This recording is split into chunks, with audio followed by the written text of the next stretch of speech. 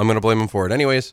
It's Michael Hoffer from The Forecast. You can find him on Twitter at 4sports or online at theforecaster.net. How you doing, Michael? Good morning, and it was plenty cold and snowy that week I was gone, so I have nothing to do with the weather. Yeah, that's exactly what it was. True. Yeah, I think the weather was just heartbroken that you left, and now you're home. Everything's kind of back to normal, I guess. Yeah, right? It's not changing anytime soon. No.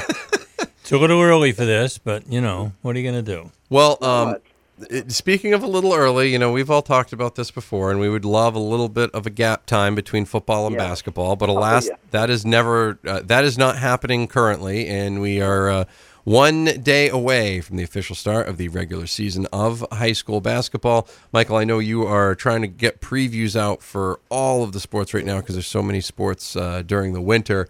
But let's talk a little bit about some of the teams down in your coverage area and what you're expecting to see from them this year. Well, I think it's going to be a fun winter. Looking at basketball, sounds like there might be a little more parity than in some years. The Portland boys have been the favorites down here. It seems like forever. Certainly the last 4 or 5 years, they've clearly been the favorite when you go into a season. And I don't think that's the case this year. I think they're still going to be very good, but, they have to replace a 4-year point guard in Sharon Moss, who's seeing minutes now up at the University of Maine, and that's not something you just do. So Coach Russo's mixing and matching a little bit. Trying to find the right combination, trying to find someone that's, not going to replace Moss because you can't do that, but, someone that's going to make the team as competitive as possible.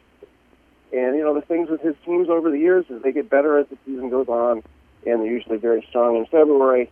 I certainly would expect that to be the case again. So, you look at Portland certainly being a team to watch. I'm hearing a lot of good things about Deering. Ben Onek's going to be one of the best players in the state, no question. You can't forget about Edward Little, the defending champs. Will Maywin, easy for me to say, is back, and he's always a lot of fun to watch.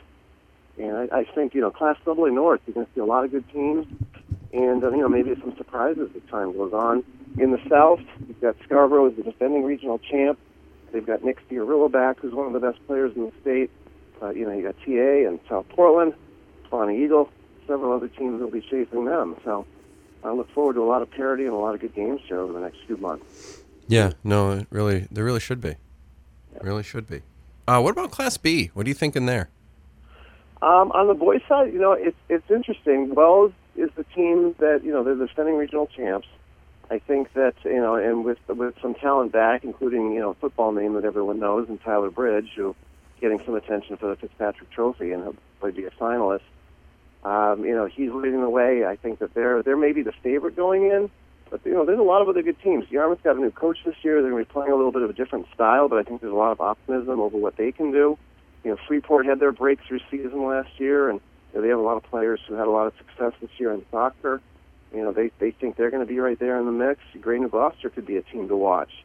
So, again, like AA, a fair amount of parity. Look at Class A. Greeley's on a 44-game win streak. They won the last 2 state titles, and they returned some talent, including Logan Bagshaw, Zach Brown. They're going to be right there again, but Falmouth is healthy this year. Last year at this time, Falmouth had lost 2 of their best players to season-ending injuries. They still managed to get to the semifinals, and they took Greeley to the wire. So now that they're healthy this year, I think you're going to see Falmouth be right there the whole year. And I'm hearing a lot of good things about Kennebunk. Everyone's really talking them up. They're not in my coverage area, but they're supposed to be a team to watch. So, again, all of these regions, it's not like, there's one team that's just clearly the team to beat. Go ahead and crown them. It's a very different story. Yeah, we can't just do the Dennis Green with them. It's disappointing. What about the girls' side of things? On the girls' side is a similar story. I think you look at Edward Little as the defending champ, and I think by all accounts they'll be in the mix again. Talking to some of the coaches, they're really expected to be one of the top teams, but they need to step up from what they did last year. Mike Murphy's got Billy Goodman helping out as his assistant this year. Billy, of course, was the coach at MGA before MGA closed this summer, so he's going to be helping out at Deering, where his career began many, many years ago. So that'll be an interesting sidebar, certainly.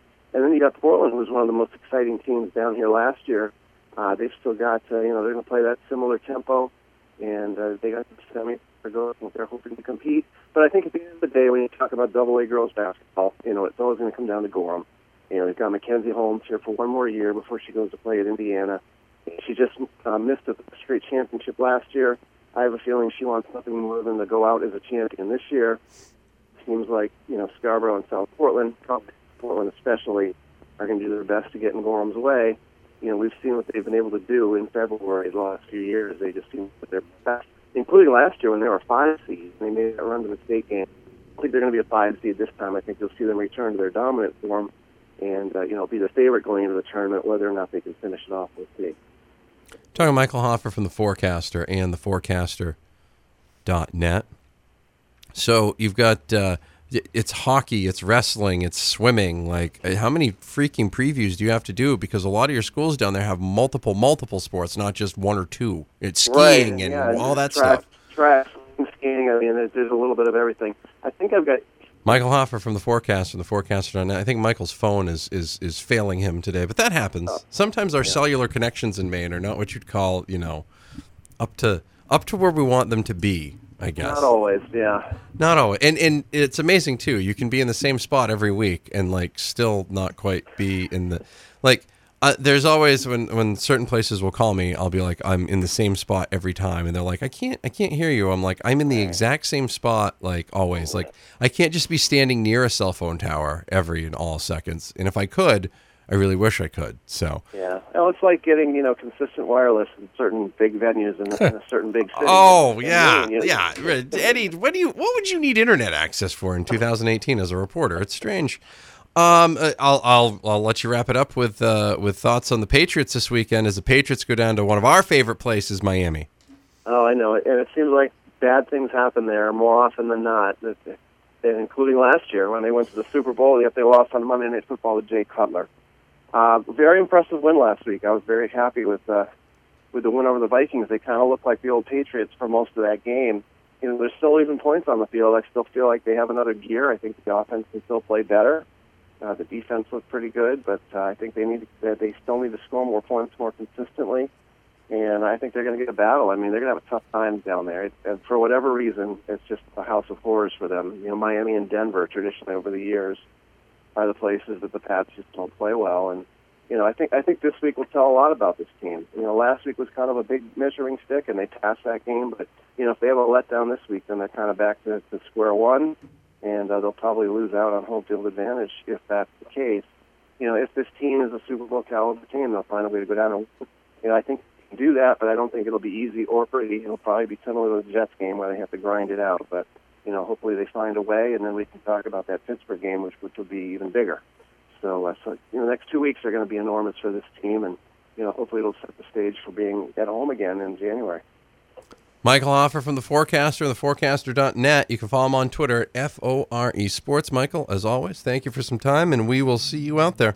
Take care. All right, guys. Have a good weekend. Thanks. You too. Thank you. That's Michael Hoffer from The Forecaster here on the Belis Daily Spectrum Healthcare Partner Studios across the NBR Radio Network on the new 105.5 Sports, 105.5 FM, AM 1240 Lewiston, Auburn, AM 780 in Romford.